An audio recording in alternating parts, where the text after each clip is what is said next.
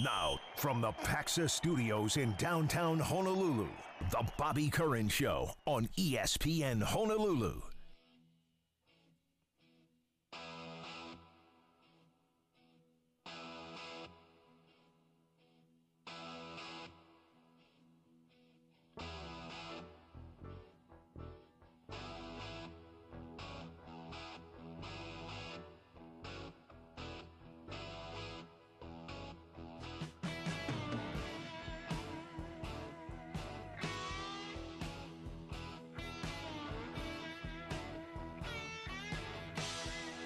Hey, thanks for making us a part of your Aloha Friday. It is June 17th, 2022. I'm Josh Pacheco. Good morning.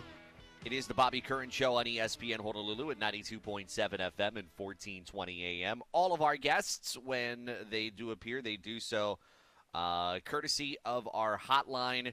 Jonathan Von Tobel is going to join us a little bit later on in the program. We'll look back at Game 6 and the final game of what it turns out to be in the NBA Finals, the Golden State Warriors winning yesterday. And how do we put it in the proper perspective? That's our job to do.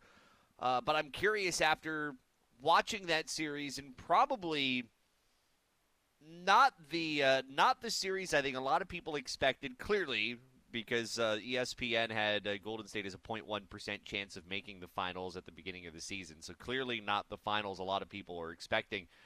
But clearly also not the kind of teams on both sides, well, I think more so on the Celtics side, that you thought you would see representing in an NBA Finals. I'll explain that coming up in just a little while. So Jonathan Von Tobel is going to join us a little bit later on in the show. Your texts, we'll take them via our Zephyr Insurance text line at 808-296-1420. You can call us at 808-296-1420, and you can send us your tweets. We are at Bobby Curran Show, and you can get to me directly at Josh on the radio. Time for the latest headlines as we lead off with current events. The sports stories you need to know. Here's your current events. Not to be the guy that rains on anything that is good, but last night's NBA Finals game was not very good. It featured a late Boston Celtics run. They got it within 8 after being down double digits. And, let's remember, they were up 12-2 in the first couple of minutes of the game and then gave up a 30-10 run, did the Boston Celtics, to lose the lead and ultimately lose it for good. But it was not a very good championship game last night, would ultimately be a championship game. But we do now have really the talk of the dynasty, which you can bring back in because the Golden State Warriors have found their way to the NBA Finals more often than not, and when they've been there, they've won it more often than not.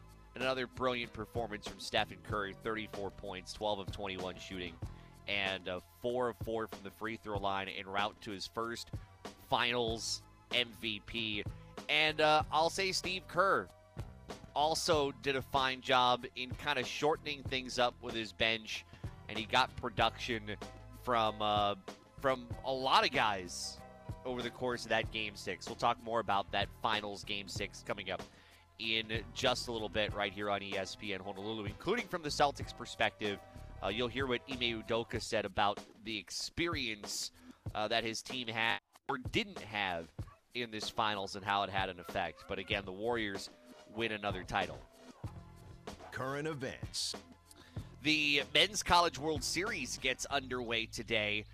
In fact, the first game is Oklahoma and Texas A&M, and that's coming up at 7:40. You can hear it on our sister station, CBS 1500. There's Harrison on the Texas A&M team, one of the sons of our guy, Kenny Harrison. So we'll be paying attention to him. But the next week and a half, lots of college baseball in Omaha, Nebraska. And we'll see how Texas A&M does. Not only one of the Harrison sons on that team, but former University of Hawaii shortstop Cole Kaler plays for Texas A&M and is expected to start in Game 1 of the Men's College World Series. Current events. And finally, we get ready for Major League Baseball, and One of the intriguing games on the schedule. Can anybody slow down the New York Yankees? Well, the Yankees are in Toronto to take on the Blue Jays. That also on our sister station, CBS 1500 today. Those are the top two teams in the American League East. But also an interesting game on the schedule takes you to Boston with the Red Sox hosting the St. Louis Cardinals. There were some Cardinals players at the NBA Finals game last night, including Albert Pujols, who got to see a championship celebrated by Golden State. The Red Sox, 4 games above 500 and fourth. Yeah, 4 games above 500 and fourth in the American League East. That's how good the Yankees have been, and that's how tough that division is. But some interesting games in Major League Baseball on the schedule tonight. That is your current events. It is the Bobby Curran Show here on ESPN Honolulu at 92.7 FM and 1420 AM. I'll finish up on the whole kind of gnarly, weird Game 6, and frankly, just kind of a weird series that this one was between the Celtics and the Warriors. I don't know that this is one that you'll say this is an all-time great NBA Finals series. But it still had some great storylines, and at the end of the day, you talk about it, and I see it mentioned already on ESPN.com, the quote-unquote return of the Warriors dynasty, close quote, which I don't know if a dynasty can return in a year after being off of a couple. I'm not sure that is the definition of a dynasty. And if you know me well enough, I'm not usually huge on big superlative words. So even when I see the word dynasty used, I'm just kind of like, can we make sure we get the definition right on dynasty? Are we using this correctly? This is used a lot in the National Football League with the New England Patriots and their dynasty when Tom Brady played there. And in that particular instance, yeah, dynasty was a really good word to use. But more often than not, I think we use the word and we blow up the term dynasty. The Warriors had one, and then the injury to Klay Thompson that shelved them for a couple of years set them back just a little bit. And so when you take a couple of years off and you're honestly much closer to the bottom than you are to the top, I think that kind of eliminates the dynasty talk. But what I also think it does is it kind of deflates the importance of the moment and how big that win was for Golden State to win that series. And maybe I don't like the word dynasty, but maybe the idea that you could potentially start one with what this team has and potentially what this team can continue to grow in the next couple of years as you've watched the Wiggins and the Porters and the Gary Payton IIs, and you've watched all of those players kind of come together in different ways in every game. And Jordan Poole, I don't want to forget him. And you've watched them come together in all sorts of different ways to create this championship run that ultimately the Golden State Warriors would put on. The thing about Game 6, and I'll table the whole this was not a great game conversation because at the end of the day it doesn't really matter. I'll table it for a moment. But Steph Curry is going to get all the highlights because he was the Finals MVP, which is another conversation that I thought was just sorely overblown right up until the point that he won Finals MVP. But you also look at what was needed to get there, having to survive a Boston Celtics run late in the third quarter, going into the fourth quarter when they got within 8. But some of the guys that we have, just kind of ripped on a little bit and put down quite a bit. Some of those same individuals were huge in Game 6. Draymond Green, who I loved in the post-game interview with Lisa Salters on ABC. Draymond Green basically saying when he was asked, "What did you learn about yourself in the struggles of his series?" This was not a good series for Draymond Green, and he said, "I didn't learn a thing. I didn't learn a thing." Basically knew his role in the team. Talked about how he had to fight and scrap and claw for every opportunity, and to be on a team like this and have a role on that Golden State team. That was a brilliant quote, and it was a totally Draymond quote as well. I didn't learn a thing. And when you think about it, from last night, he had the second best plus minus, right behind Gary Payton II. He had quite a few defensive gems. He had a double-double. He knocked down a couple of threes, which he was subtly made fun of on the broadcast for getting some offense. And he did almost everything. I mean, there were points in time where he did force the issue a little bit, and he did have 5 turnovers. But put that aside for a second.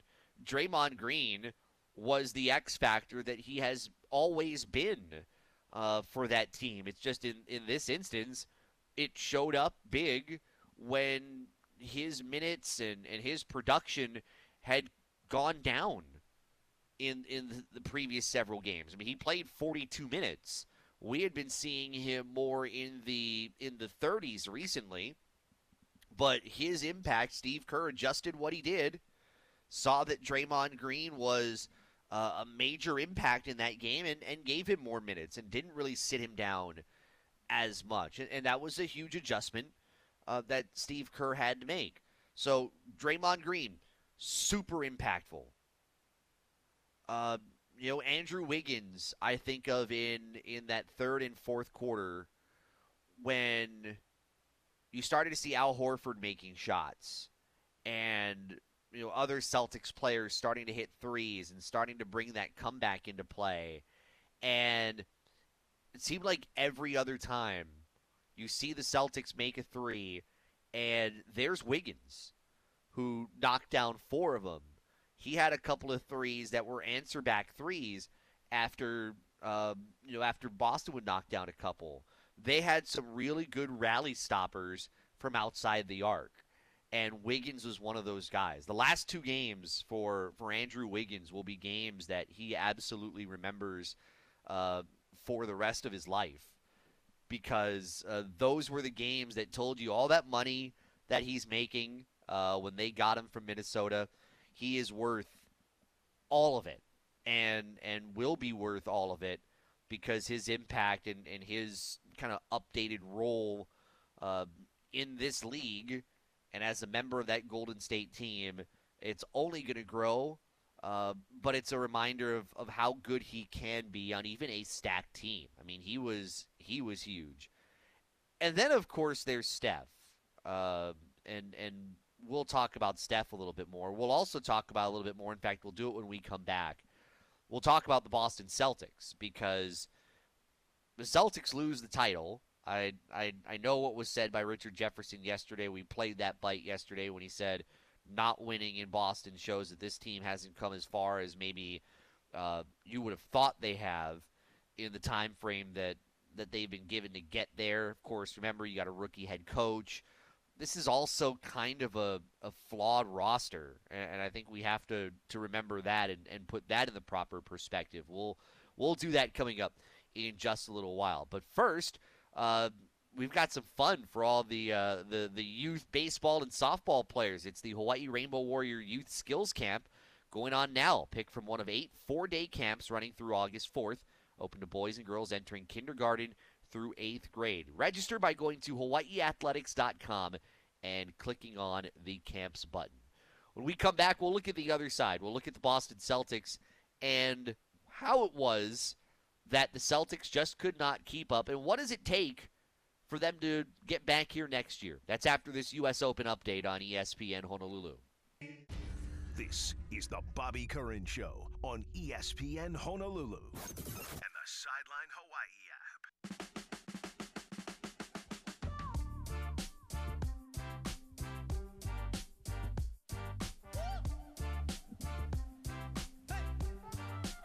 Coming up in just about 60 seconds, Boston Celtics rookie head coach Ime Udoka on whether inexperience played a factor for the Boston Celtics in the NBA Finals, losing the NBA Finals in 6 games to the Golden State Warriors. Tanner Hayworth and I were just joking during the break. If we were another outlet, what would be the topic that would come up if we had Stephen A. Smith as one of the hosts of this show? Tanner, national producer. What is national producer putting together today? What does this mean for Kevin Durant's legacy? How does this affect LeBron James and the Lakers next year? Will Anthony Davis work out now that he's seen the finals? Yeah, all things we will not get into on this show. Although the closest thing to it is that ESPN put out its way too early rankings. Well, at least for me. Well, I guess for them too. Their way too early NBA power rankings. They have the Lakers outside of the top 15 in their way too early NBA power rankings. This is the closest thing to, well, what does this mean for LeBron? Even though really it doesn't mean anything for LeBron. The Lakers outside the top 15, sitting at 17 in ESPN's way too early power rankings. And as Dave McMenamin puts it, and I quote, there's plenty of work to do with as many as 7 roster spots needing to be filled. And, of course, the Russell Westbrook conundrum. Hiring Darvin Ham as the new head coach is a good first step, at least. I look at all those teams that are above the Lakers in that. The Pelicans, boy, have they bounced back after the Davis trade. And, of course, with the injury to Zion Williamson, think about that too. The Raptors, the Bulls have bounced back quickly in a couple of years. The T-Wolves, that's got to be pretty depressing if you're a Lakers fan. You see yourself at 17. You see some of those franchises in the way too early rankings sitting above you, which tells you the way people look at that franchise currently. That is not a good sign whatsoever. The Celtics are at number 2 in the way too early power rankings put together by ESPN.com. And I think part of why they might be there, well, they've got a year under their belt in which they've crossed that hump of getting past the Eastern Conference Finals to the NBA Finals. They now have finals experience. They know what that finals heartbreak looks like. And head coach Ime Udoka was asked about that team's inexperience or experience, however you want to look at it, going through that final series. Yeah, and I don't really look at the experience or our lack of being in the finals as a huge factor. And it's obviously beneficial for them, but more so our experience as a group together and connectivity. You can see the difference between the team who's been there that long and some of our new guys, and especially some core guys that have, got added midseason with, a guy like Daniel that's not playing as much, or Derek. But the experience of being in the finals, I don't think that moment was too big. Obviously, we were 2-2 at the point and had a chance to do something special. But, I think we were battle-tested throughout the playoffs in some really hard series. And so the finals was another step in that direction. But I think more so experience as a team as opposed to experience of the finals in general was a factor. Yeah, I would tend to agree with that from Ime Udoka. Their experience, I think I said this last week, sitting in on this show, that the Boston Celtics, what helped them get to a 2-1 lead in this finals, and what's helped them just get to the finals to begin with, is that this team has practically played playoff basketball since January, and fighting their way from really outside of a playoff spot to getting into the playoffs, not just getting into the playoffs, but getting in pretty soundly in what was a strong second half of the season. But it doesn't take away, regardless of where they finished in the Eastern Conference standings. I think it was at number 2 in the Eastern Conference. It doesn't take away the fact that they had to make a massive, massive turn in the back half of the year. And when you've played postseason basketball while others are just kind of playing through the regular season, when you're playing kind of a version of elimination basketball for as long as they were, you gain experience really quickly, even if it's not playing in the finals, even if it's not, playing an actual postseason game, because you're learning what it's like that just, a bit of failure here, a bit of failure there, and your journey's very different. I think Ime Udoka deserves a ton of credit in his first year. I mean, he's coached under guys like Greg Popovich in San Antonio. He has seen what good basketball teams are like. He has seen what good coaching is. He has also seen it at times, when to be calm and when not. And I look at what he did in putting this team and making sure this team was able to survive through that gauntlet, and it was pretty darn incredible. I mean, that's Coach of the Year material, whether you want to give him that Coach of the Year honor or not. That's Coach of the Year material. But ultimately, experience, I think this team played not as an inexperienced team. I think this team played as a flawed team. And the reason I say flawed is because this team is maybe a piece, maybe two pieces away, I think, from being right back here again. That Eastern Conference is tougher than it's ever been. And then you start adding teams like Chicago into the mix if they can stay there consistently. You know where Miami's going to be. You know where Milwaukee's going to be as long as Middleton's healthy. You know some of the players, and Boston's going to be right there in that mix too. You expect Toronto in there. I expect the top 6 of the East to be really, really good, and I know I'm leaving a few teams out. But two pieces that are missing, I think one, this team is missing a point guard. And it never really clicked to me as I was watching this team, because I think we got so caught up in some of the pieces that they do have that do benefit them. A great young 1-2 punch in Tatum and Brown that are only going to get better. And I think this experience, especially for Tatum, I think is going to solidify him. I was watching him on several possessions last night, I think, just try to do too much. There was one specifically, there was that Euro step to the basket. I want to say it might have been third quarter or fourth quarter, where he really wanted to make a play. He was going 1-on-2, and he had no play and still tried to force the issue and do a bit much. These are two stars in Brown and Tatum, but they're two stars that don't have to take over a game individually, and in fact are probably best not taking over a game individually, because I don't think that's where their strength lies individually. That team's strength relies a lot on ball movement. It relies a lot on, I think having a guy like Horford really helped to diversify what they do. But it is more than just,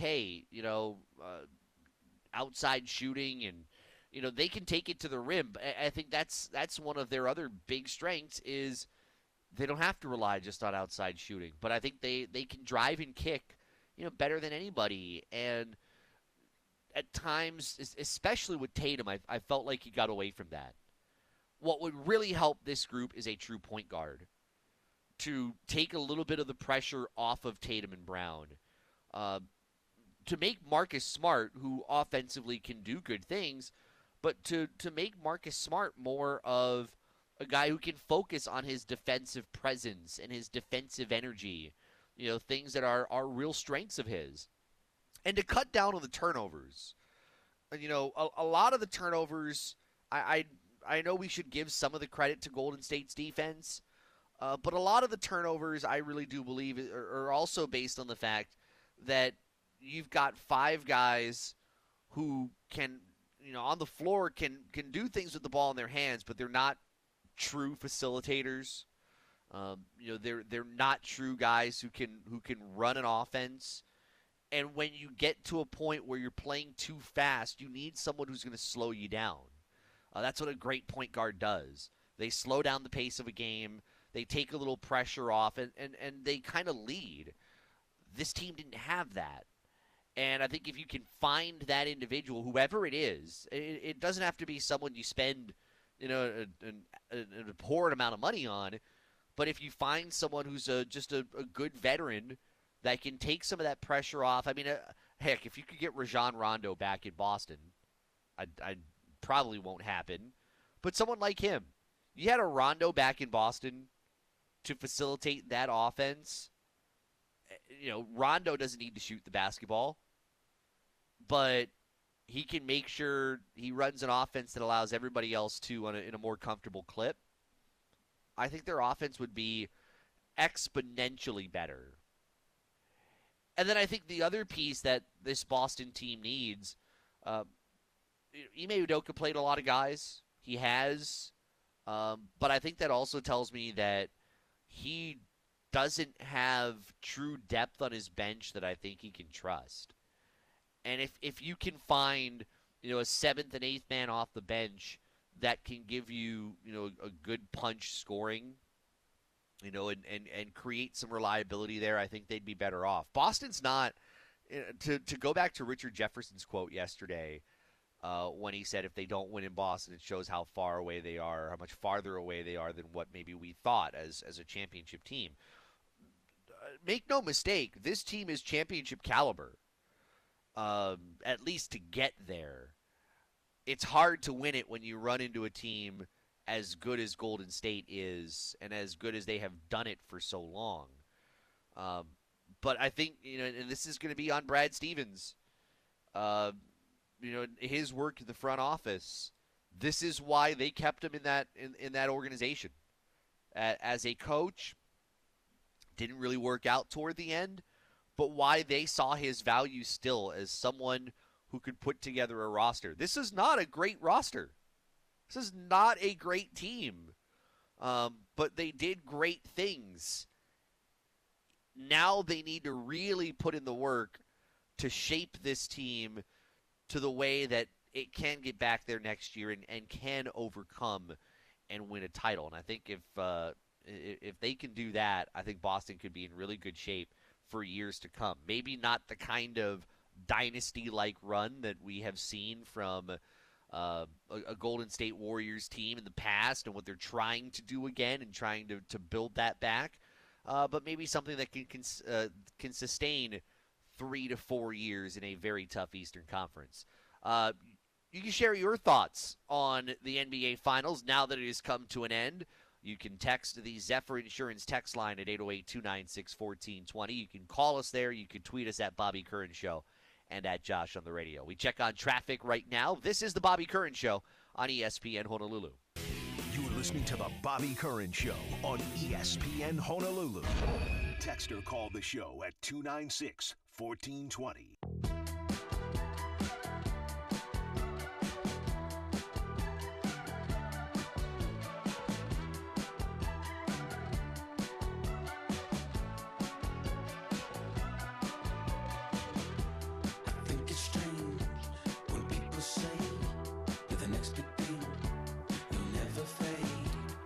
Get in touch with us on the Zephyr Insurance text line at 808-296-1420. Texter from the 373. Yeah, anyone see Marcus Smart yesterday? No impact on the game. Yeah, I would agree with that. But I think more often than not, Marcus Smart has had some kind of an impact on the game. Last night it was almost like I hate to do this because I think of guys who defensively are true impact players, but I'd like to say that Marcus Smart was more of a Draymond Green type from earlier in this series yesterday. I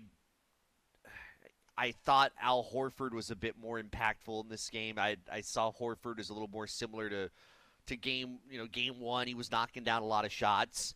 some of them were like heat check shots too, coming from Al Horford, something I didn't really expect to see.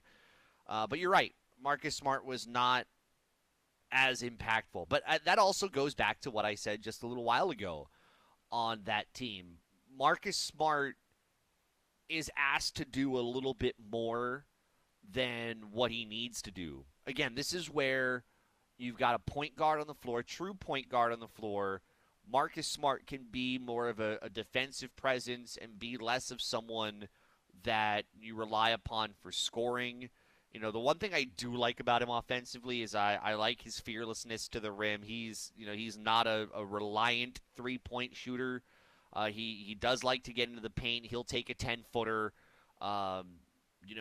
He'll rise up on someone, and put up a one-handed hook from like 7 feet away. He'll do a lot of those things that are a little old school because now it's like three-pointer or dunk in the NBA. But the other thing I failed to mention this from earlier that I think of last night, Boston making that comeback late shouldn't erase the fact that Boston's energy was just really poor. Right after that 30-10 run, or in the midst of that 30-10 run, there was a point in time in the third quarter I walked away from the TV because I had pretty much thought at that point game was over. I had no belief the Celtics would come back, and I didn't believe the Celtics even thought that they would come back because the energy and I thought even the effort at times I could have questioned. I mean, I still think of mismatches that Boston was able to get, like an Al Horford and a Steph Curry, and just this timidness and not wanting to take advantage of some of those things. And I don't know what was said to kind of get them back on track where they started playing again like a team that believed it should be there and that it belonged. But there was a good stretch of about at least a quarter and a half where they played probably some of their worst basketball of the series. Not about turnovers, just about effort on the offensive end, timidness on the offensive end, and in general just looked a little slow. So, yeah, Marcus Smart didn't have as much of an impact as the Defensive Player of the Year maybe would or should in a game in which you need those kinds of impacts. But I won't look at just him, I think, in the grand scheme of things. I think you got to look a little bit deeper and see that team as a whole, that was not a great effort by the Celtics last night. And that's one of the reasons you can't do that against a Golden State Warriors team and think that you're going to win a game. That's not possible. Coming up, we'll get an update from the U.S. Open, and we've been watching really just this massive, massive failure from guys like Phil Mickelson, but also what they're dealing with on the course. I was just seeing a little while ago that Phil Mickelson was being heckled on the course. One female fan out there said, basically criticized him for taking blood money when he was at one of the holes, and one cop said, who's kind of following one of those groups, said, normally it's tough, but this is some of the worst I've seen. This is the toughest I've seen when it comes to crowd control, I guess, at the third major of the year. And Phil Mickelson, by the way, has just been awful. I think he's at 10 over par. He's got back-to-back birdies, but he was at one point 12 over par. In the hundreds. It's pretty bad. Right now, though, a 6-way tie for the lead. We'll get an update from John Stashower at the U.S. Open. That comes right now on ESPN Honolulu. The Bobby Curran Show is brought to you by PVT Land Company, supporting academics, athletics, and the community on the Waianae Coast.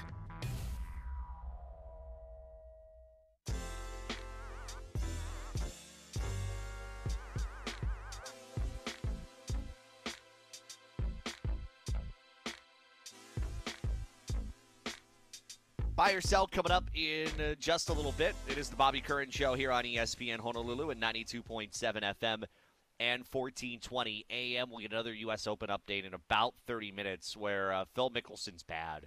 He's really, really bad. But it almost looks like he doesn't care. I've been watching a little bit in front of me right now, and I guess when you take all that money, those 9 figures, and when you go on another tour and you don't have to win to get all that money, that you can just kind of like golf for fun. Just sometimes you do actually have to make a cut now, but you can golf for fun and really not have a care in the world because missing cuts here, well, you still have the payday elsewhere. I mean, he's knocked down a couple in the last couple of holes, and it's like he's just incredibly happy. But the score is just not normal for him. I think at the last post I saw it at 10 over par. But we've seen, that's been one of the questions at this U.S. Open, the live golfers, and mostly we've seen cheers, and mostly people have, been normal. There's been a few people who've kind of yelled through. Somebody actually asked Phil Mickelson about a betting line yesterday before one of his shots, which was classic because, that's been one of the storylines about Phil Mickelson. Buy or sell's coming up next. This is the Bobby Curran Show. I'm Josh Pacheco. You're listening to ESPN Honolulu. Now, Bobby Curran on ESPN Honolulu and the Sideline Hawaii app.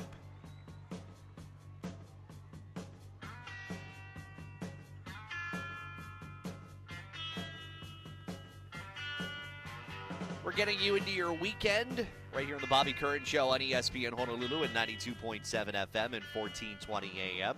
I'm Josh Pacheco. Good morning. All of our guests, including Jonathan Von Tobel, NBA analyst for VSin. He joins us a little bit later on, courtesy of our hotline. We've got another U.S. Open update in about 15 minutes. And if you're just waking up or you've been kind of running late, got into the car, haven't checked on what's going on, these are the things that are happening right now. Speaking of the U.S. Open, 6-way tie for first place at 3 under par, including Rory McIlroy and Scottie Scheffler. That is underway, and as we said, we'll have updates as we get through the rest of the morning. Also, the look back at the NBA Finals, where Golden State won it in 6 last night, and Patrick Gassman. He's moving on to the French League in men's volleyball for the upcoming pro season. Congratulations to the former University of Hawaii All-American in men's volleyball. Those are your headlines. Let's get to buy or sell. The Bobby Curran Show presents Buy or Sell. I caution you, by the way, on buy or sell. Tanner Hayworth is a Boston Celtics fan. Yesterday, Tanner, as we were just kind of talking about during the break, yesterday was not easy for you. The best way you could put it, I was unapproachable after the game. Are you approachable now? I am very much approachable now. I slept on it. It was a rough loss, but hey, it was a great win for the Warriors and their, I will use your favorite word here, their dynasty. Stop it. Just stop it. All right, buy or sell. Let's go. As we look on now, we go to the offseason for the NBA after the Warriors take the NBA title in their sixth final appearance in the last 8. Is that right? Yeah. Yeah. Sorry.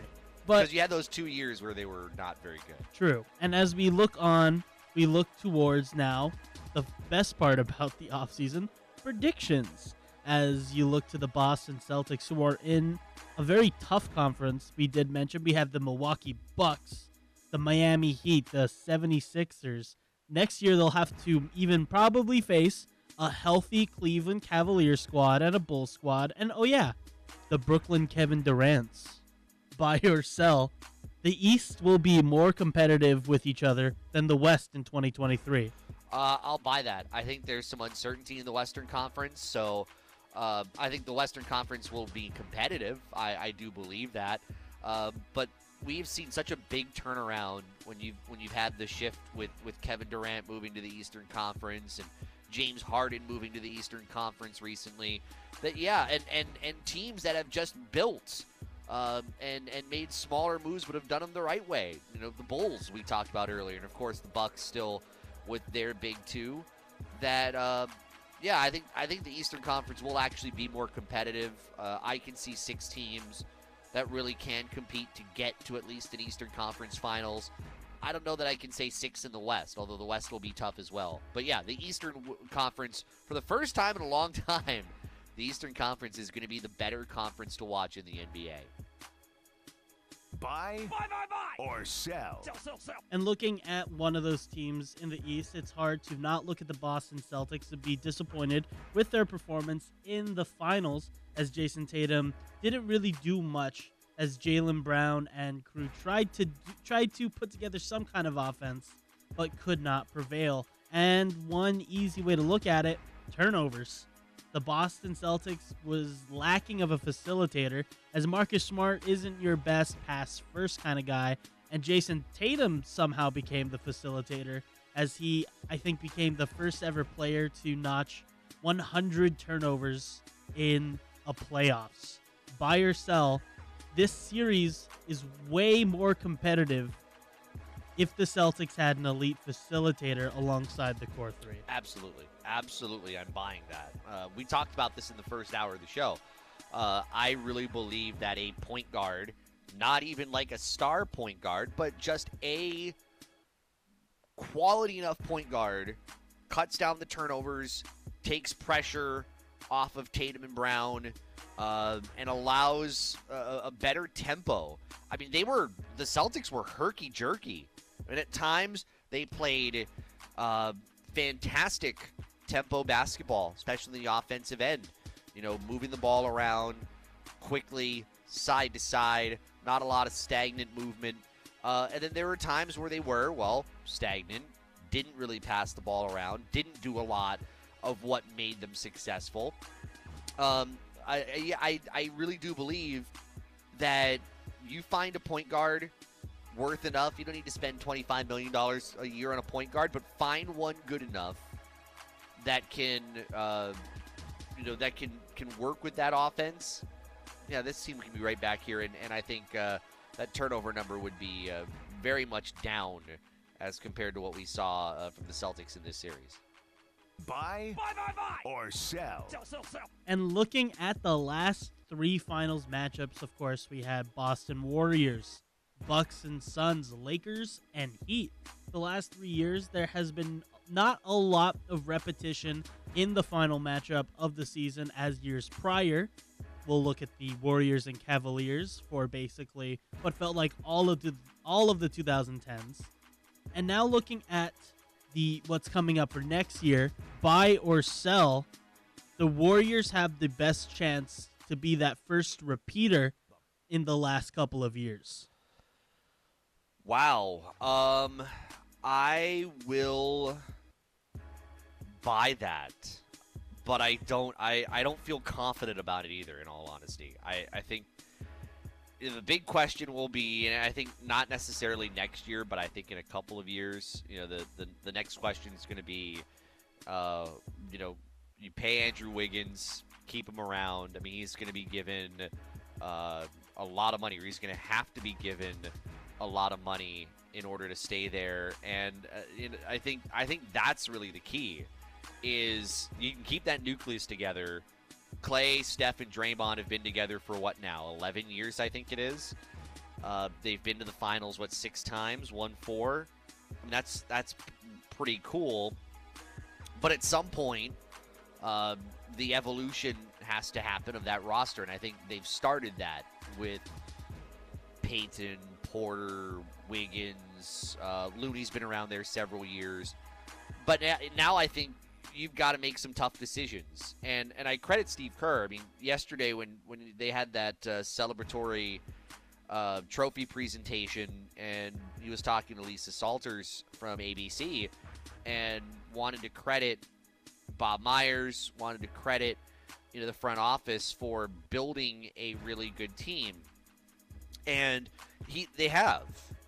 That's the underrated part of actually what Golden State's done, is talent is there, but the roster building has been equally as impressive to keep this team competitive and to find role players that fit. There have been some along the way that have not fit, for sure, but this is a group that did, and that's how you can repeat. So, I mean, this was a well put together team, like I said, but I think the challenge will be over the next couple of years as you transition this Warriors franchise beyond the Curry, Thompson, Green years, and you start to eye, 5 years later, 7 years later, 10 years later, then your challenge really is there to build.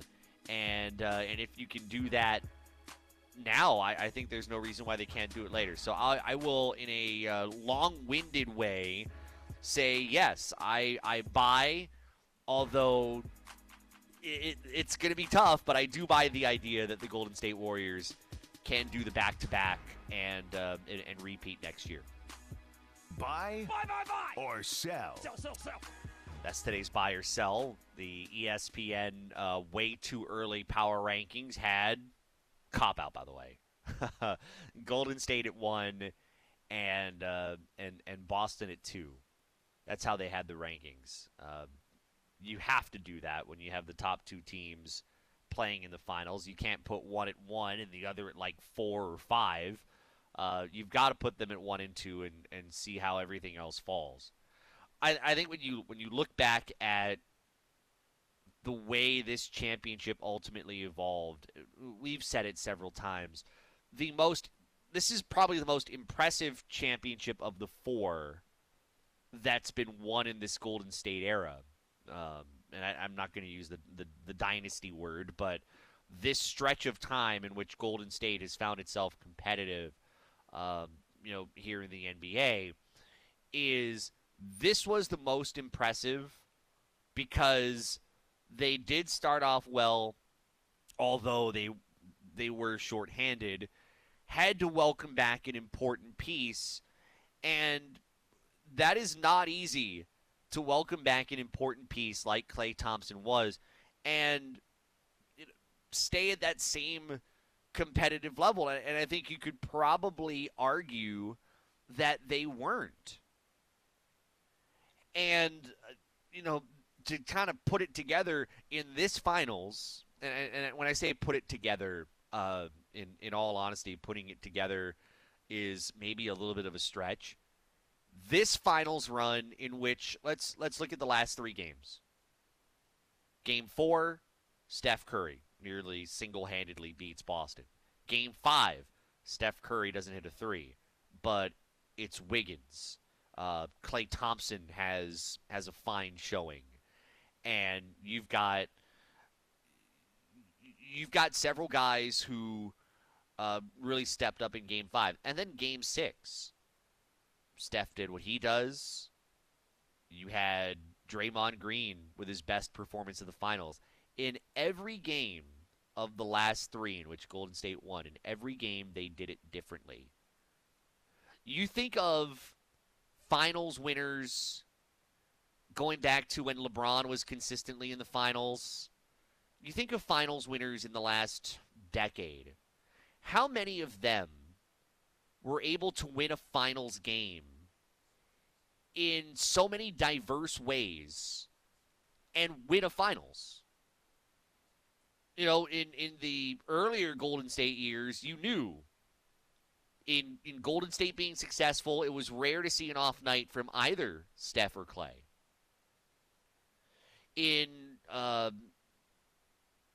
LeBron's time, which I think, he's kind of past his time now, but in LeBron's prime, it was rare to see him have an off night. But you rarely ever, and I'm not trying to play any kind of revisionist history at all, but you rarely ever see a situation saw a situation in which LeBron had an off night and it was someone else who had a career night and took over and won a game.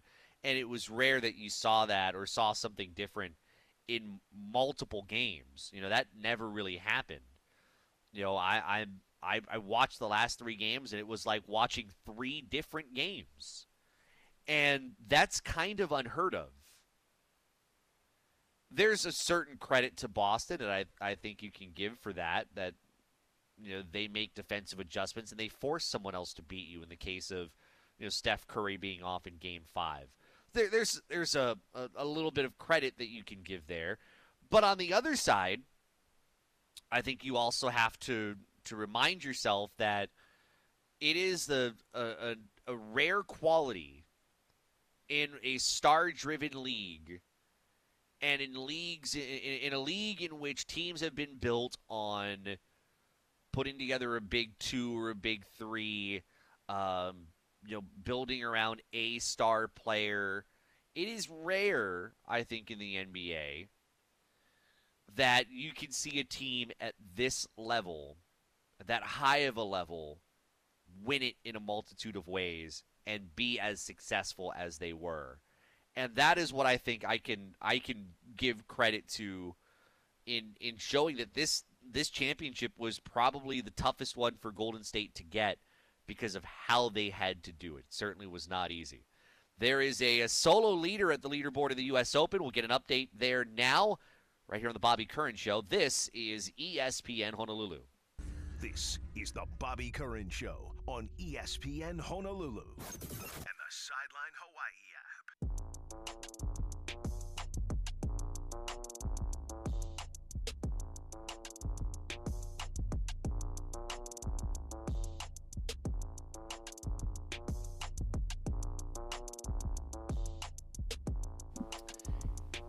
In about, 40 minutes or so, the Men's College World Series gets underway in Omaha, Nebraska.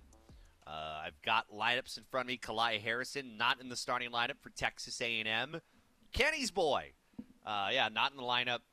He is off the bench. We'll see if he gets in the game today.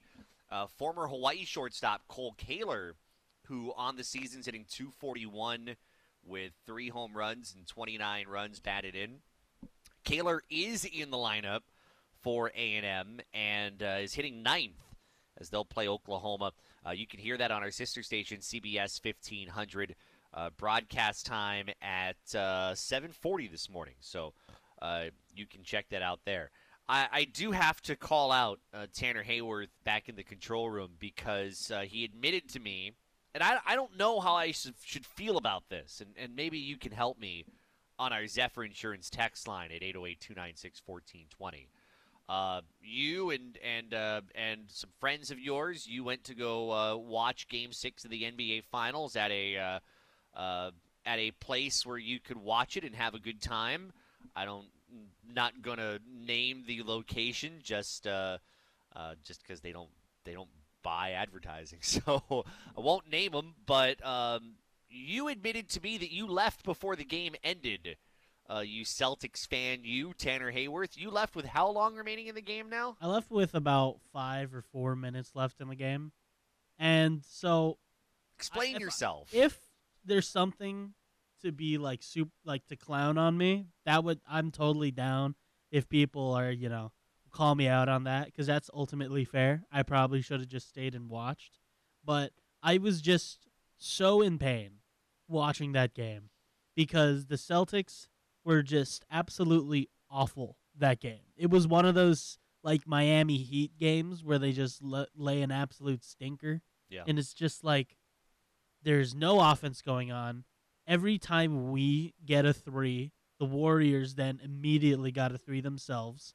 And then we get defensive stops. And then nothing would happen on offense. And it was just a terrible game to watch. And at that point, I was going from head in my hand to head in my arms.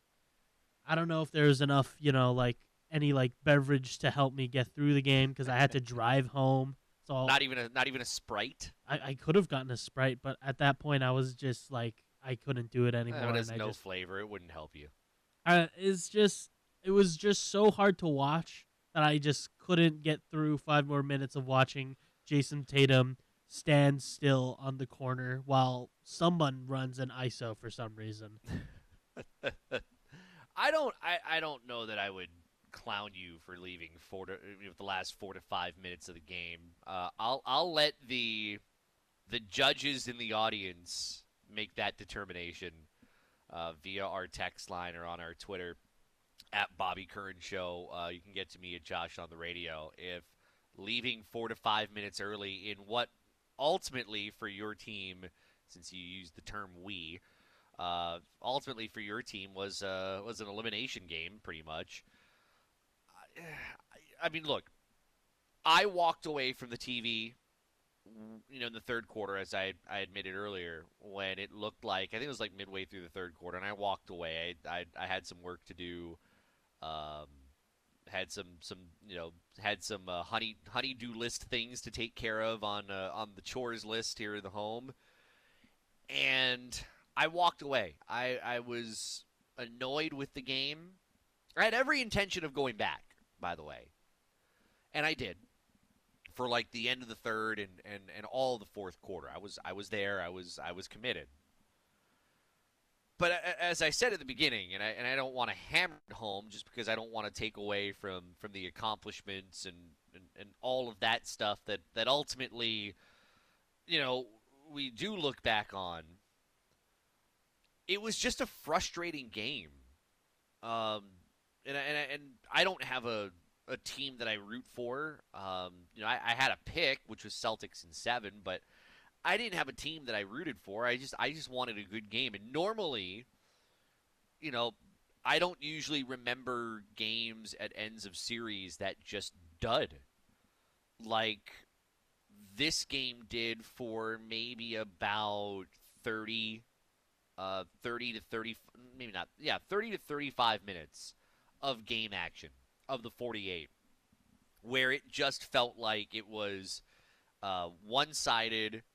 It was at times on the Boston side just slow, uninspired, and it was like watching a regular season game.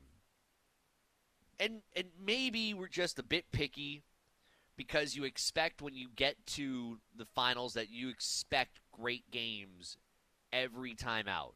It's unfair, I realize. But that's the standard we set, fair or not, because of the level of excellency those two teams got to get to where they are at and be able to play in a final series. So you expect better. You expect different. And, I just felt like I needed a break. But I did return and watched it get down to 8. But even at that, like, I never felt, even at an 8-point deficit, that Boston was going to come back.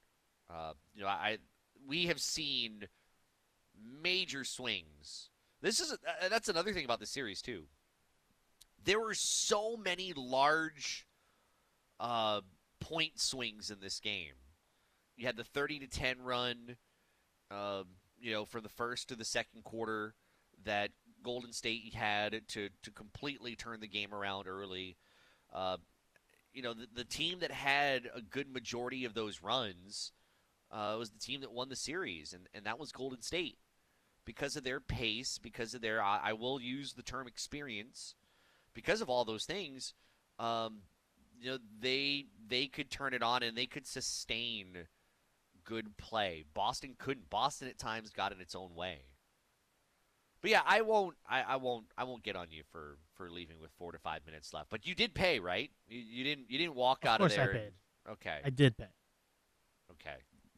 I just want to make sure in case those people are listening, and for the listener on the other side of the speaker, that you weren't a jerk. You were you were frustrated, but you did the things that you were supposed to do when fronting a good establishment. So good on you. Texter on our Zephyr Insurance text line at 808-296-1420 who says, I guess I am agreeing with Josh. Sounds like that's such a painful thing to do. Says, the Warriors are too slick to be defended and beaten. In the paint or from three-point range, they are great because they win without a LeBron or Giannis. Does it really hurt to agree with me every once in a while? Sometimes I don't blame people for not. But thank you for tuning in from the 781. Ray, thank you for listening in and hanging on the phones. How are you today? Hey, Josh. Good morning. Morning. My takeaway on the playoffs, to be honest with you, first of all, I've never seen so many missed traveling calls. I mean, it's been really sloppy, to be honest with you. That's the first thing, and the second thing is, speaking of sloppy, I've never seen so many leads of 30 and 40 and 50 points of like being blown. On top of that, the refreshing thing about the playoffs was seeing new teams in the mix that could be. We thought last year Atlanta might be, a refreshing new uplift, but to see the Pelicans this year and the Memphis Grizzlies doing their thing, I thought that was really good for the league to see some new new blood playing decent ball. What's your take on that? Yeah, I'm a 1,000% with you on that last part. And Ray, good to hear your voice. Thank you for dialing in at 808-296-1420. The league needed that. The league needed to transition out of, and there's a ratings hit right now. I mean, I've been looking at the television ratings, and the ratings are not great, which I'll get to in a second. The league has needed, and it will take a little bit of time, a good stretch of, and the league needs it, a good stretch of time in which you have a lot of different teams that can compete for a title, not just two, not just three, and to see new stars, because this is the transition time now for the NBA. LeBron ultimately has a couple of years left, and he has been the face of the league. So now you have to transition out of that.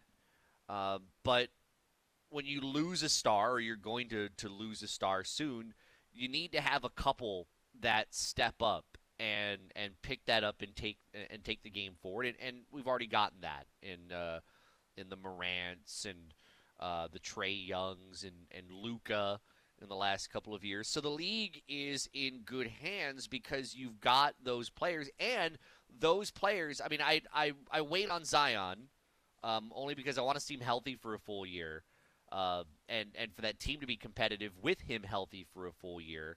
But that's the other important thing, is those players are playing on teams that are getting to the postseason, and you need that to make the postseason compelling.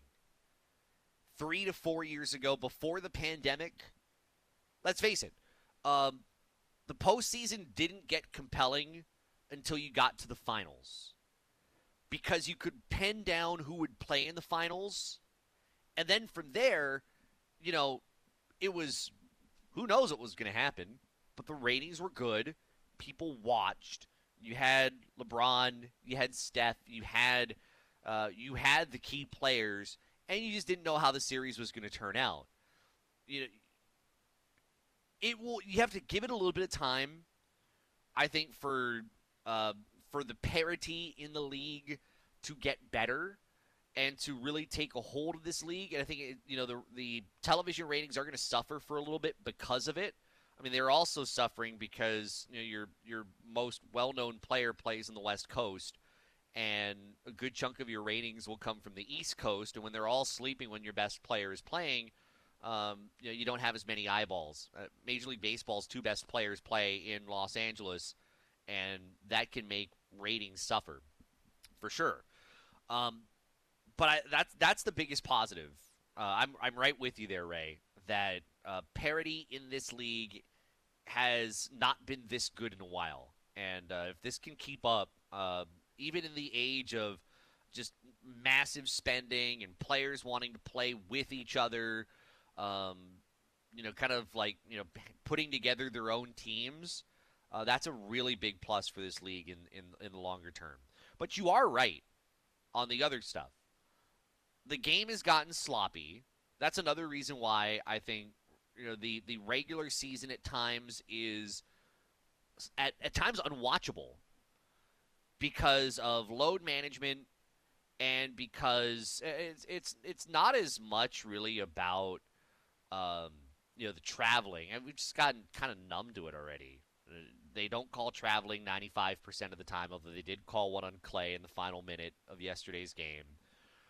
You know, it's sloppy. There's a lot guys get away with. It's the usual stuff. I'm not going to get into the every year spiel of guys crying over fouls and refereeing being bad. I mean, um, we get into it every year, and I don't feel good that it's going to change.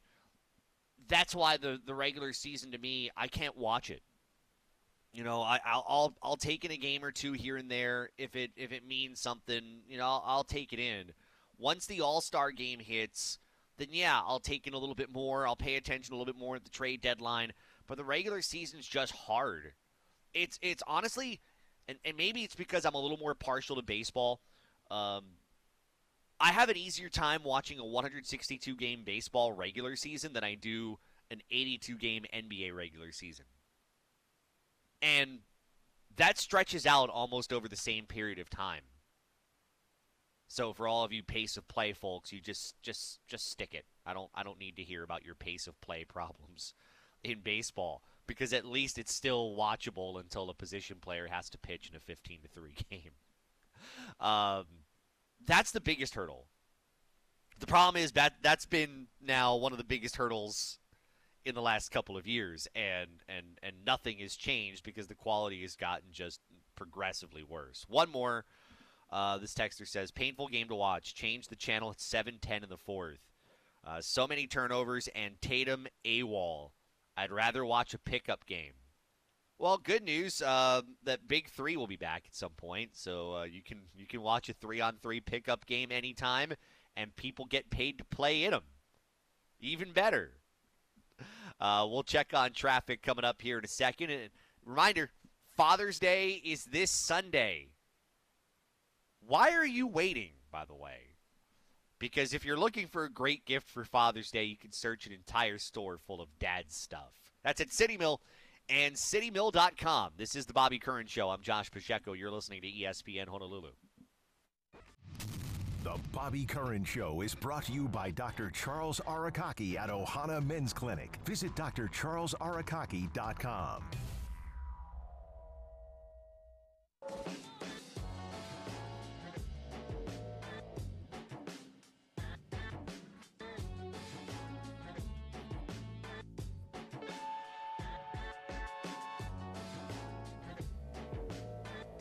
You're listening to the Bobby Curran Show on ESPN Honolulu at 92.7 FM and 1420 AM. We'll get another update from the U.S. Open in about 4 minutes. First, we say hi to John, who's calling in at 808-296-1420. John, good morning.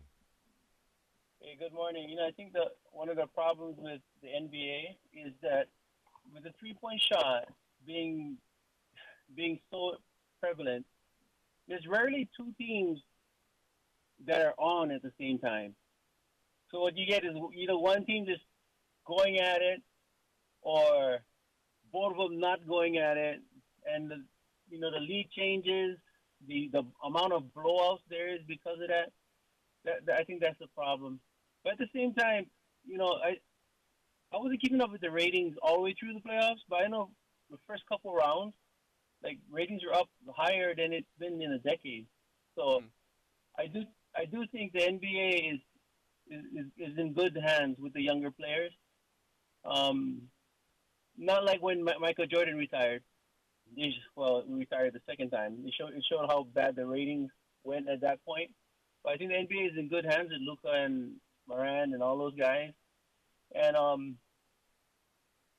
Golden State, though, they're gonna have a chance to run this over and over again with the amount of good young players they have. Between Wiseman, like nobody even know how good Wiseman could be. His potential is through the roof. Kuminga, Moses, Moody, Poole, they could extend Clay and Curry's prime because you won't have to, fully rely on them in the next 2-3 years because during the regular season you could ride the young guys a little bit more. And I think Clay is going to be better next year as well. I think his leg's going to be a little bit more under him. So Golden State is going to have a chance to extend this dynasty, and it's going to be crazy to watch. And then here's the thing. If you had to go back and choose LeBron versus Curry, who are you taking? If you take Curry, you get the same amount of championships in less time, mind you. And you didn't have to fire any coaches. You didn't have to trade away all your team. You didn't have to worry about the guy moving and moving and moving. Right? In hindsight, if you had to draft those two, which guy from Akron you taking? I'm taking the guy from Akron. Name is Stephen Curry. Have a good day, aloha. Wow. Not something I thought I would hear. Going back to our little joke, Tanner, earlier on what national producers are putting together for some of their shows. One which you actually got right. First Take actually did something on Kevin Durant, which just boggles my mind today. Man, I think a lot of what I heard there on who you'd rather take, Steph or LeBron, in hindsight, very much hindsight, but a lot of it very, very optical. But I still don't think you can argue about. See, the thing is, both of these guys are very transformational in their games. Steph, because of how he made the three-point shot become, even more so of a weapon than it ever had been. And in LeBron's end, you take someone his size, his strength, which is pretty much unmatched, and then his ability to shoot from the outside and get better into his later years in certain areas of his game. Yeah, there's all that other stuff, but I don't know if that's a disqualifier from taking him first. Let's get an update from the U.S. Open. Follow us on Twitter at Bobby Curran Show. This is ESPN Honolulu and the Sideline Hawaii app.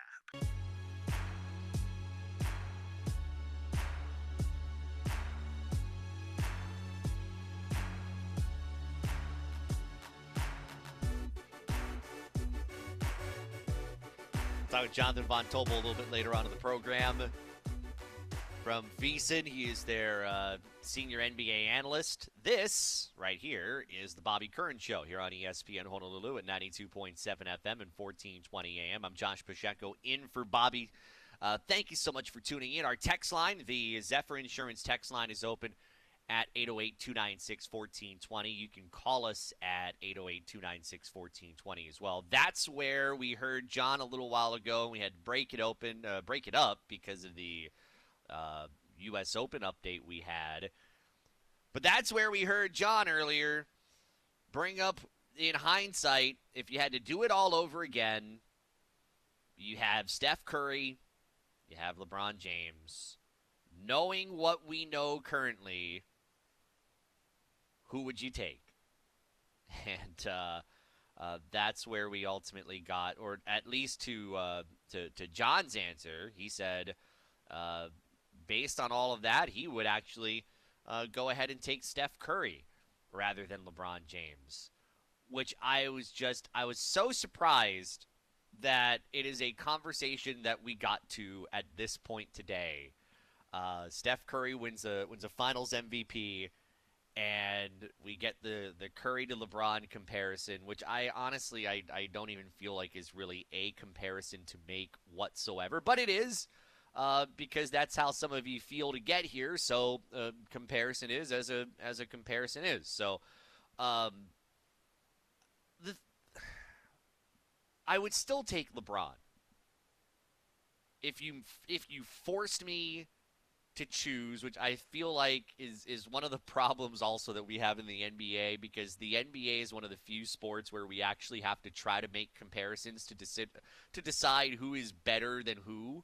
For me, sometimes, I've told you before, I hate the comparison game because I believe at times it's kind of lazy. But hey, I'll take the run of someone who's listening in and wants to make a comparison and wants to try to give you the hindsight run of what you'd rather have now knowing what you know. I am still a believer, though, because I know the three-point game in large part has been, buoyed by the fact that Curry and Thompson have made that so strong. We've gone from the days the elite big man. You don't see that as much anymore, and now some of your tallest players are playing the two guard or playing a small forward position. Just ask Kevin Durant for as tall as he is. Just ask Luka Doncic for as tall as he is. You have some of those guys who are more of ball handlers than guys who are sitting in the post. And boy, can we not remember when LeBron was in Miami and Chris Bosh, they decided to turn him into a shooting forward instead of the normal post position player he was. They decided, you know what, maybe he's actually better as someone who can hit the outside shot. Al Horford's now an outside shooting post man, spending less time in the post. It's become much more of the norm, whether you like it or not, and I personally don't.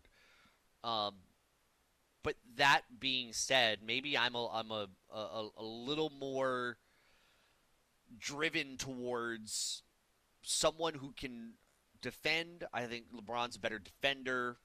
Get to the rim, can hit the outside shot, can do all those things. And you know what? In sports now, while I love the idea of someone staying in one place and not going anywhere else, which is what Steph has done, and I applaud it, and I want to see more of it in sports, but I think we also realize, and the business of the game isn't really that way. The business of the game is more along the lines of guys will move.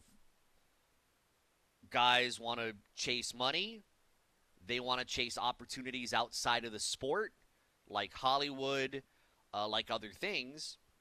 And that's going to, at times, lead them to go elsewhere. If you have someone who stays in one franchise for the entirety of their careers, I mean, you cherish that.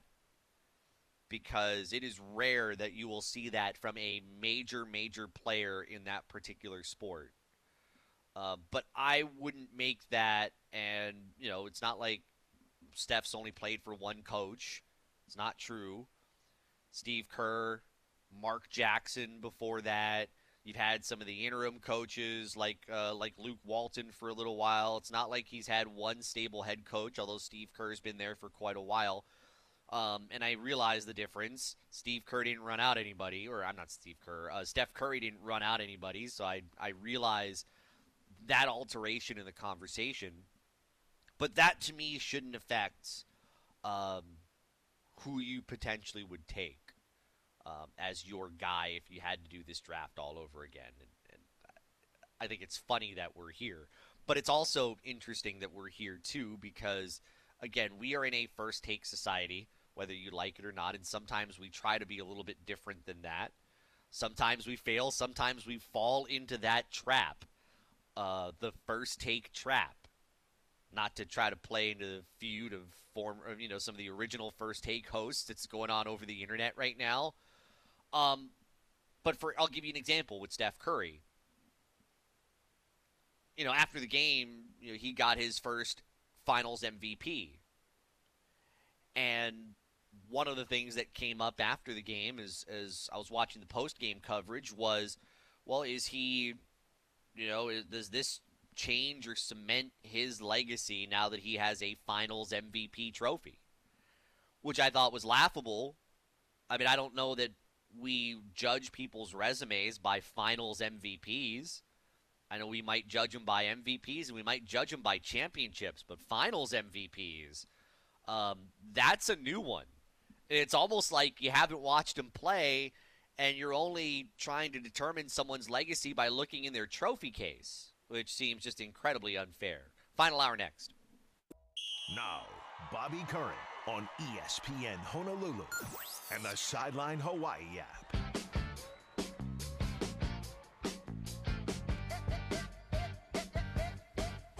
One more hour to go here on the Bobby Curran Show on ESPN Honolulu at 92.7 FM and 1420 AM. Great to have you in today. I'm Josh Pacheco in for Bobby. All of our guests appear courtesy of our hotline. Jonathan Von Tobel coming up in just about 20 minutes as we kind of start to put a bow.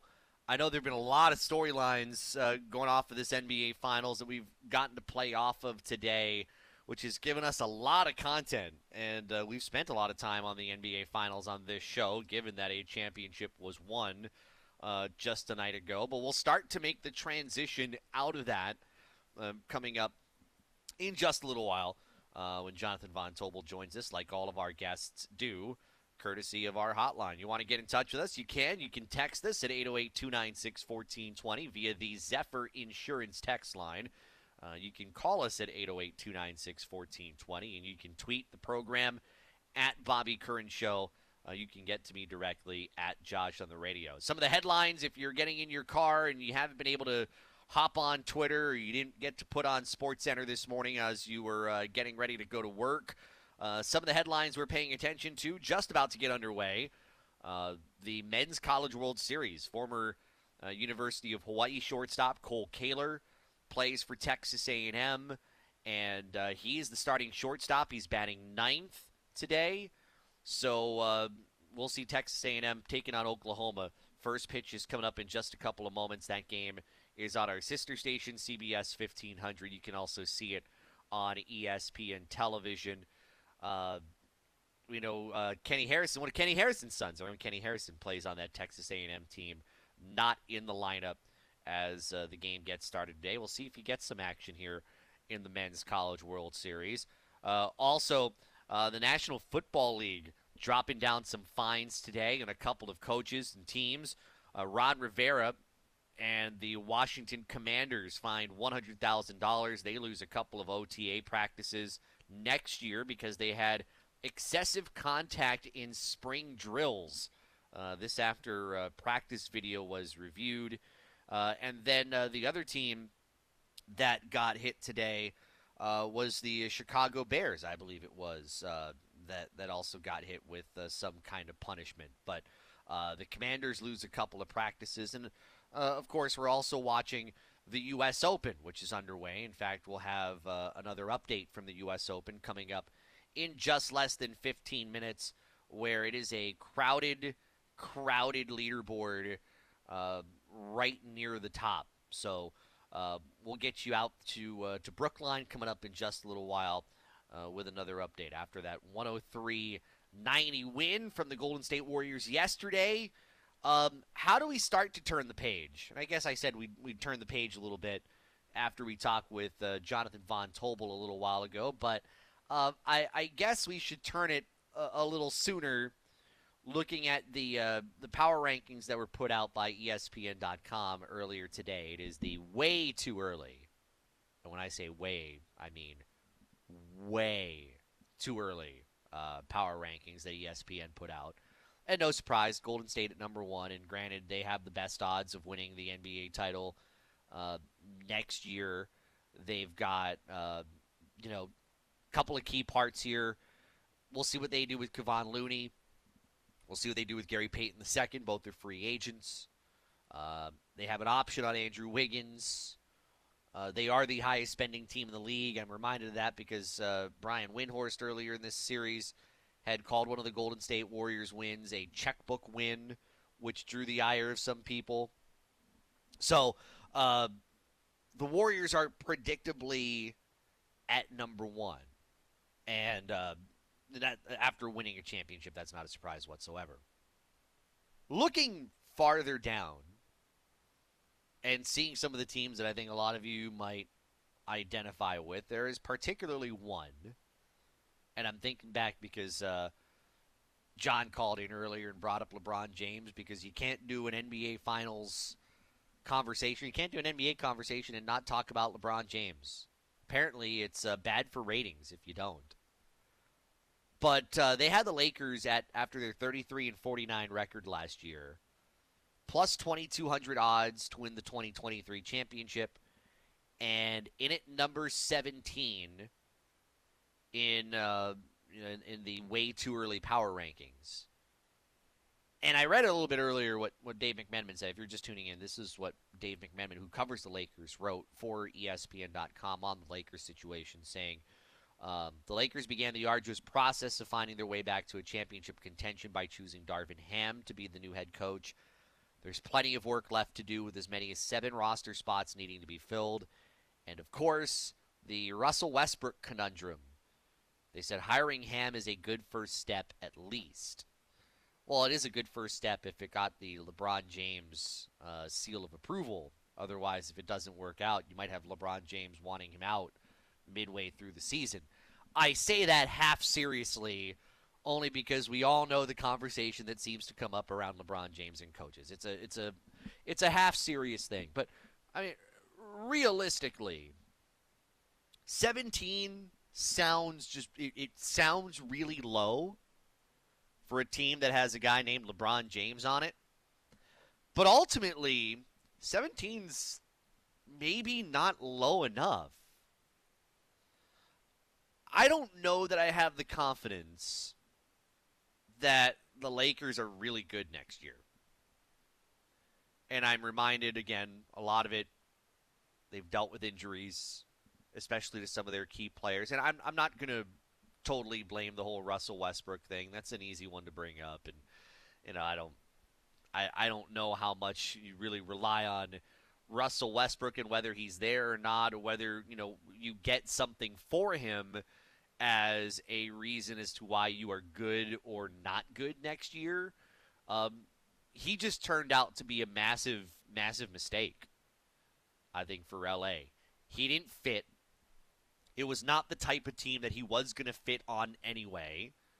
I said that when the deal was done, and I kind of wondered how that would work given, you know, the way he plays and how it's worked when he has also played around people who are, you know, alpha dominant players with the ball in their hands. How's that gone? Didn't learn the lesson in Houston, didn't learn the lesson in Oklahoma City, didn't really matter. The Lakers went after a name. It's kind of like what, I mean, maybe I could be wrong in making this comparison, but I kind of liken it a little bit to what was wrong, I think, in baseball at the New York Yankees for many years. And I think they've tried to turn it around, and I think they've done better for it. But it always felt like for years, the New York Yankees were playing on the brand. Like the Lakers, I think, have been playing on the brand and playing on the fact that, okay, we've got the best player in the game. People want to play with the best player in the game. So you think, so we're gonna kind of build on that. That's how we're gonna roster build. We're not gonna, you know, necessarily build in a way that maybe makes sense for the long haul because we want to win now. We're gonna build on names, and you know that's how I looked at the way the Yankees did it, and to a point, you know, there was a time where it worked. And as baseball quality got better, other teams improved, built rosters through their farm systems, you know, put together good pitching, groomed good pitching.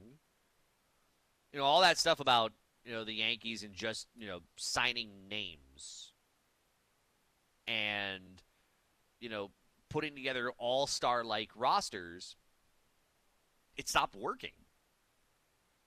How many managers have we seen kind of, you know, the last few years gone and they have not had success when they've tried to basically buy rosters? And that's what I think was the biggest problem with them. I mean, now they're looking good. I don't think they've necessarily bought a roster that can win. You know, I don't want to take away from someone like Isaiah Kiner-Falefa, who they got in the trade. You know, there's a good mix of healthy names that they did buy, and there are guys that are key contributors that they didn't buy, if you will. So they found a mix. I think they're going back to doing better in a farm system, and that's led to them now having the best record in Major League Baseball. To bring it back to the NBA and bring it back to Los Angeles Lakers and what I think has gone wrong. You know, we make fun of a long time ago the ill-fated years where Kobe Bryant was by himself and playing with a bunch of guys that didn't deserve to be in the same lineup as him. And we've all tried to forget those years, I think. Good, bad, otherwise. It was embarrassing. but there wasn't also there was also, I think, a longer term plan at play. You just couldn't see it because at that time there was a lot of transition going on, and the Lakers weren't really buying names to build on the brand. What the Lakers have gotten themselves into here, and why I don't trust them to be competitive, I don't trust the 17 number that's been put up there, is they're doing that. You have a GM who's, former agent. You've got turmoil in the front office. And then you're really trying to play around, the other brand. The brand name of the team and the brand name of the player, which is what LeBron has been. He's been the brand that everybody tries to create, or not create, but build around. You could do that in his early 30s. You could do it in his late 20s. You can't really do it now. You can't just go and collect a Russell Westbrook and say, hey, here's an all-pro point guard, one of the best in this decade to do it. Let's bring him in, and he'll just kind of, fit into the mold of what we're doing. Not quite. That's not really how it works when this team game in the NBA is also very much individualized. And so they failed. The Anthony Davis thing was a need because you needed a second star right next to LeBron, but injuries have kind of plagued that. They haven't done a great job with depth. That's been a problem because, again, the focus has been on, all right, we want names. This is the Los Angeles Lakers. We are the brightest team in Hollywood. The Clippers can't touch us, even though, Kawhi and Paul George. And you could argue maybe the Clippers, outside of, key injuries, are probably built better. That's why the Clippers are higher up in the way too early power rankings than the Lakers are, by a lot. They've done a better job of building, but the Lakers are trying to build on, again, brand. Not necessarily winning, but we have a brand to uphold, and we want that to be what pushes us forward. When the reality is, at this stage of the game, it's not how it's going to work. Yeah, the Golden State Warriors spent more money than anybody. But do you think they were doing that based on a whole bunch of names? No. Look at the players that they got as part of the brand, like the Otto Porters and the Gary Paytons. Do you think that was brand building? No, that was depth building, and that's a very big difference. All right, we'll check on the leaderboard at the U.S. Open from Brookline. Coming up in just seconds, I'm Josh Pashenko. You're listening to the Bobby Curran Show on ESPN Honolulu. This is the Bobby Curran Show on ESPN Honolulu and the Sideline Hawaii app.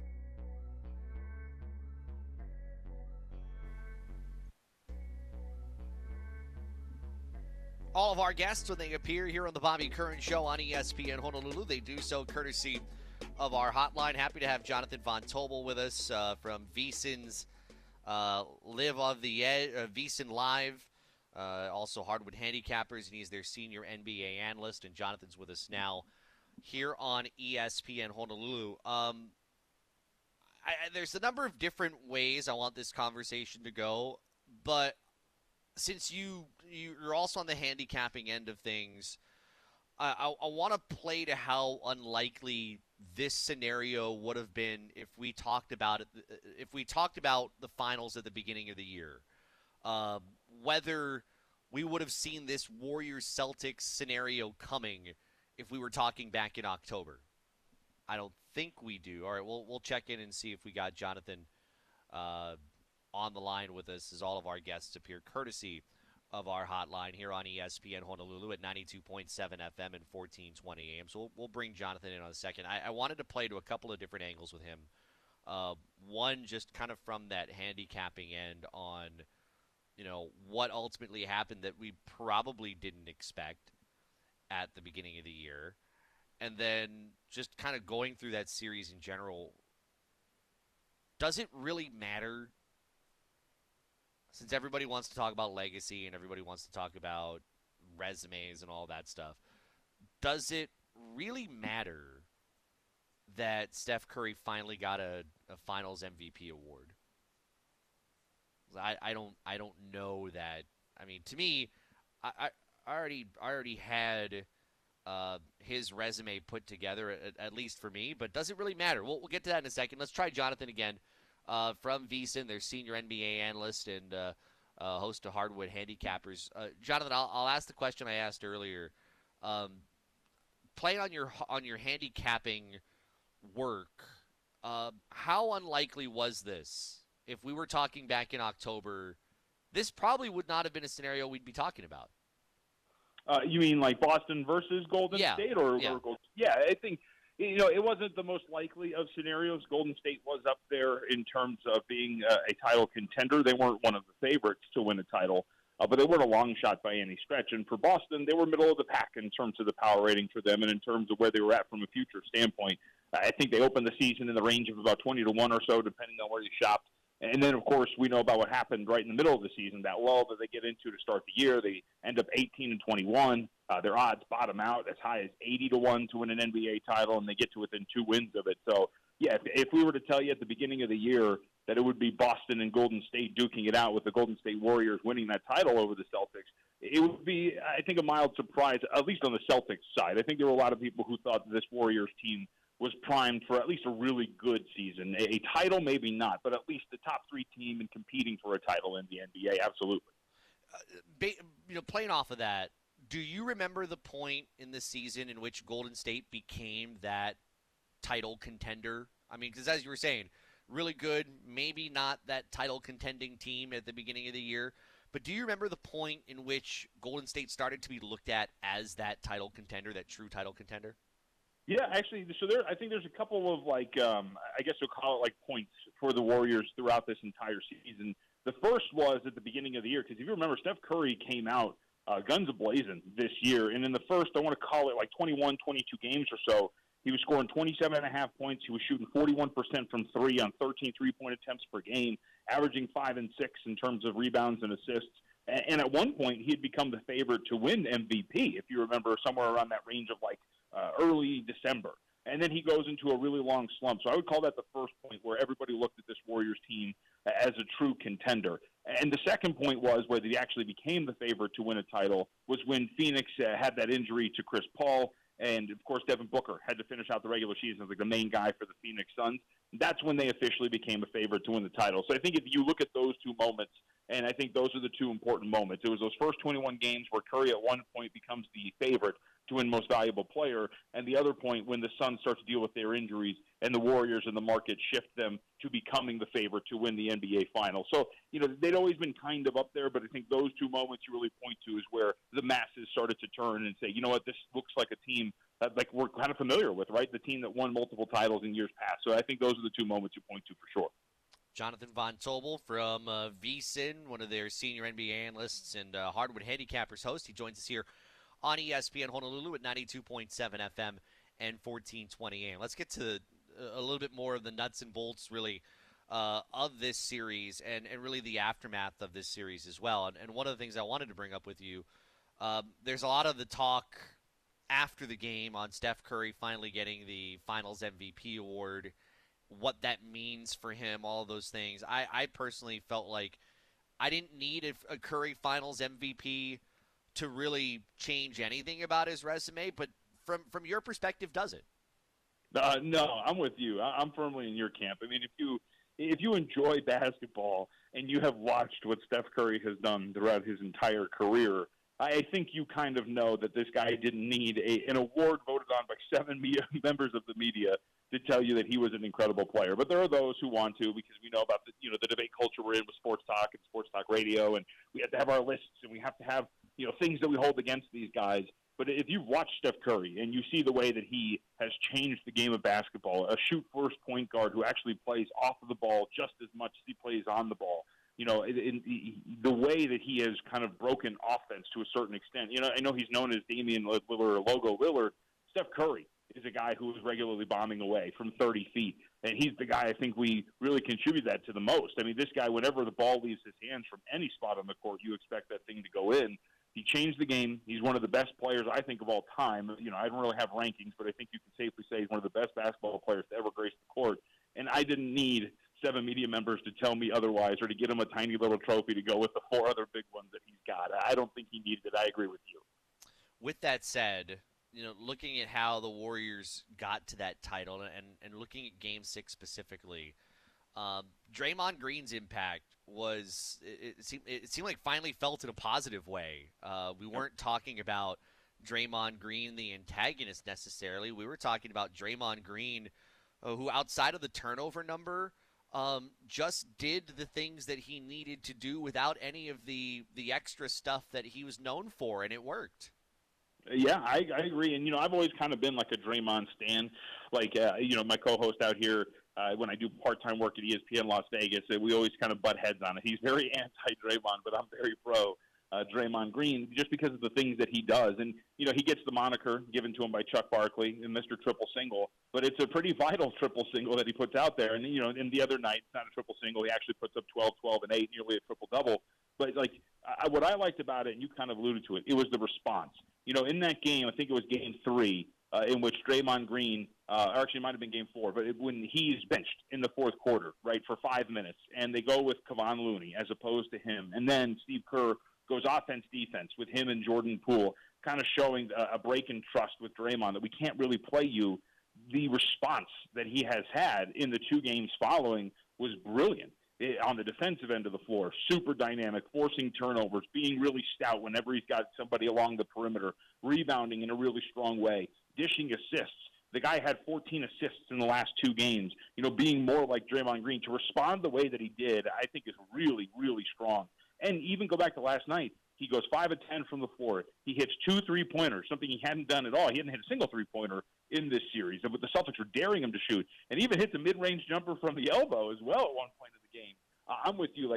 I like, when really good players respond to adversity, and Draymond really did that. I was thoroughly impressed with Draymond Green the last 2 games of this series. Jonathan Von Tobel joining us from VSin, hosts the Hardwood Handicappers, and he's their senior NBA analyst. He joins us here on ESPN Honolulu. What do the Celtics need to do to get back here next year? Man, well, I think one, so I was going over, and I did this on the podcast last night, early this morning, where from a roster standpoint, they're pretty much set. The only guys that are free agents are making less than $1 million. It's the guys that came in at the end of Game 5. We're running up another court the last 90 seconds. So they'll be fine in terms of bringing it back. But I do think you have to think about how you run your offense in that. Is Marcus Smart the point guard that is going to run this offense? And not to say what happened for the Celtics is Marcus Smart's fault. But you did see late in these games and in these fourth quarters and in the series as a whole that their offense was not very smooth at times. When the Warriors score 123 points off of turnovers over the course of 6 games, that's a problem. When your offense gets really stagnant, and going into yesterday to have a negative net rating of about negative 30 in the fourth quarter of those games because they get so tight, that's not good. Going into the postseason, they went 13-22 in games that went to clutch minutes in the regular season. They were not very good in clutch minutes, in close games. And that is a sign of an offense that really bogs down. And so I think you really have to look around and say, okay, how do we fix this offense? Because I think they're going to be good on defense no matter what.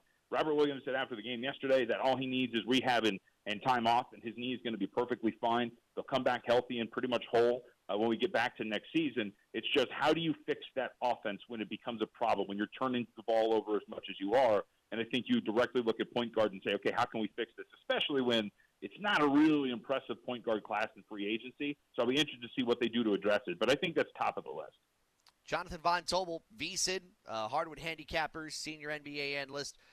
Jonathan, enjoy, I would say, the offseason, but the draft is next week, so there's really no offseason. And before you know it, we'll get right to preseason games in just a couple of months. Thank you for your time. Yep, you got it. Thank you.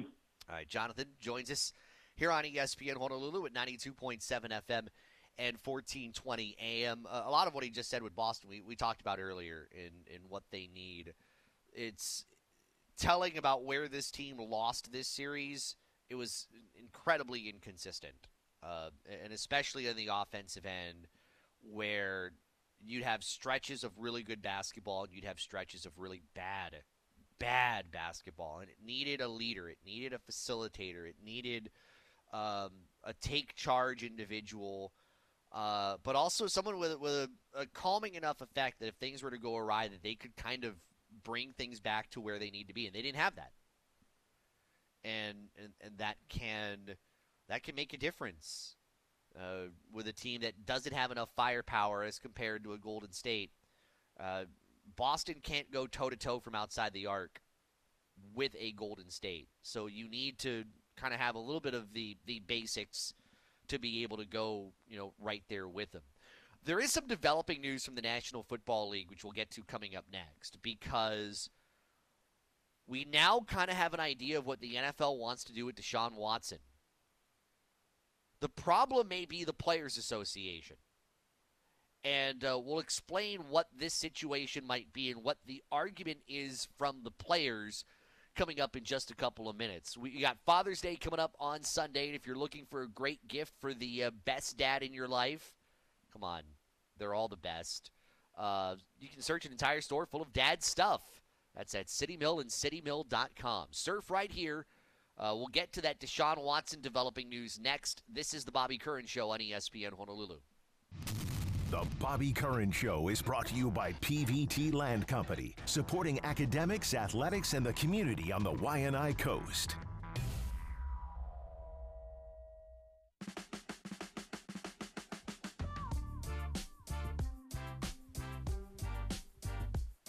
Great to have you in. It is the Bobby Curran Show here on ESPN Honolulu at 92.7 FM and 1420 AM. Josh Pacheco in for Bobby today. We'll get another update from the U.S. Open coming up in just a little bit. But there is some developing news coming from the National Football League on Deshaun Watson. And this is being reported by the Washington Post.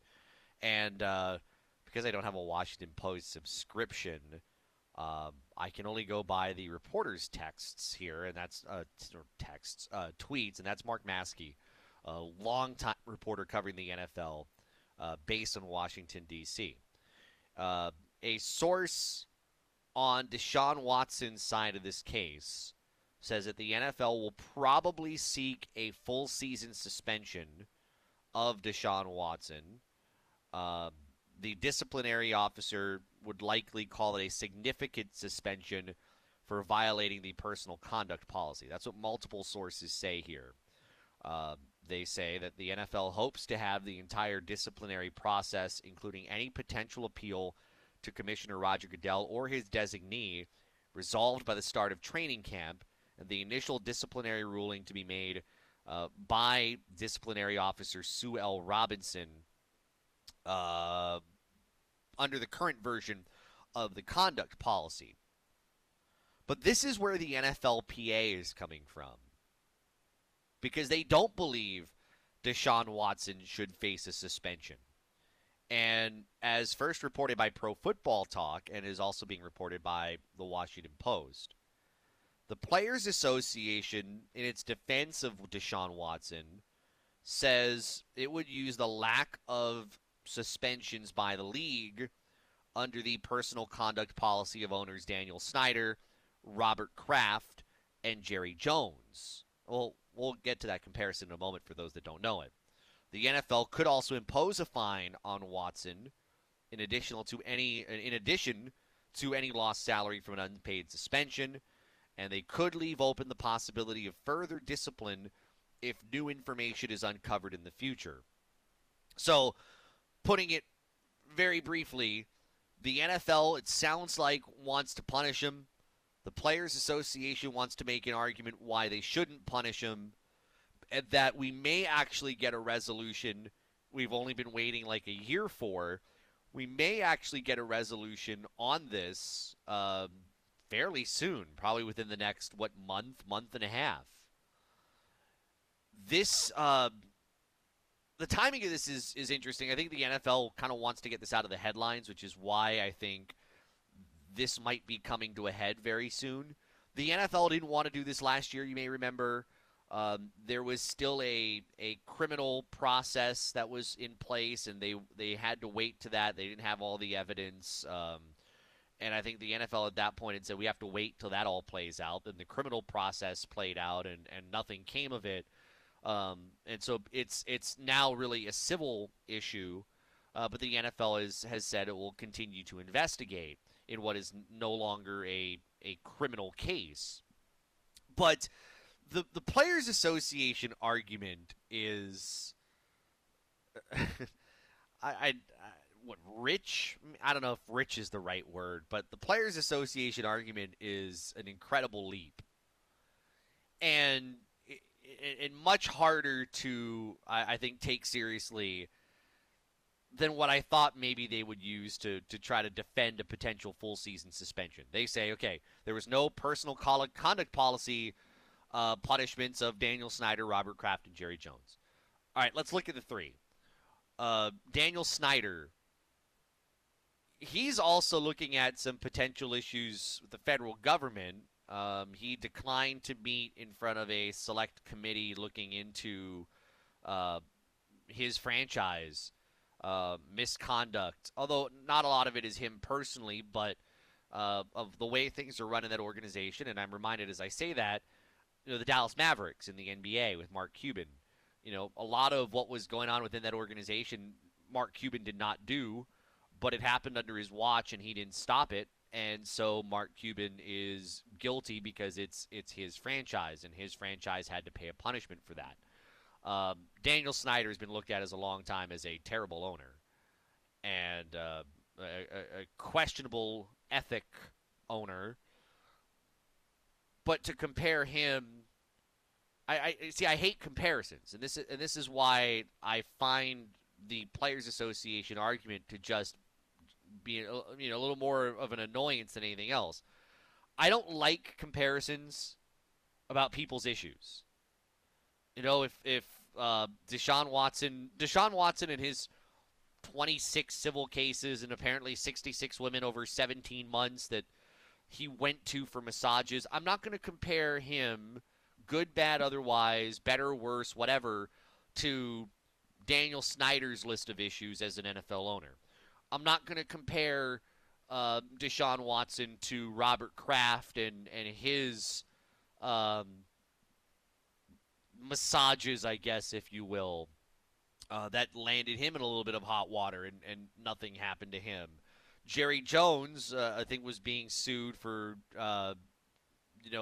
being the father of someone that I guess he didn't know, or whatever that story was. He was taken to court by a woman who says that he's her father. But why are we?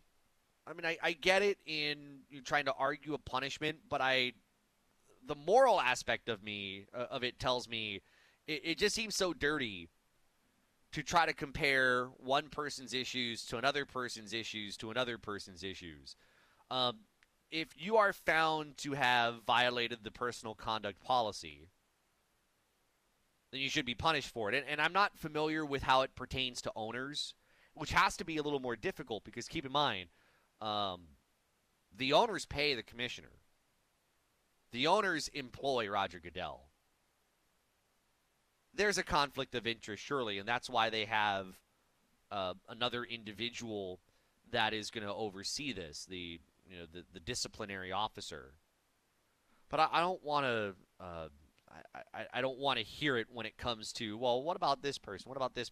No. If you are guilty of misconduct and being kind of just a creepy individual in doing so, you deserve a full season suspension and a fine, regardless of what happened to anybody else. Let's take a look at the U.S. Open right now. This is the Bobby Curran Show. Follow us on Twitter at Bobby Curran Show. This is ESPN Honolulu and the Sideline Hawaii app.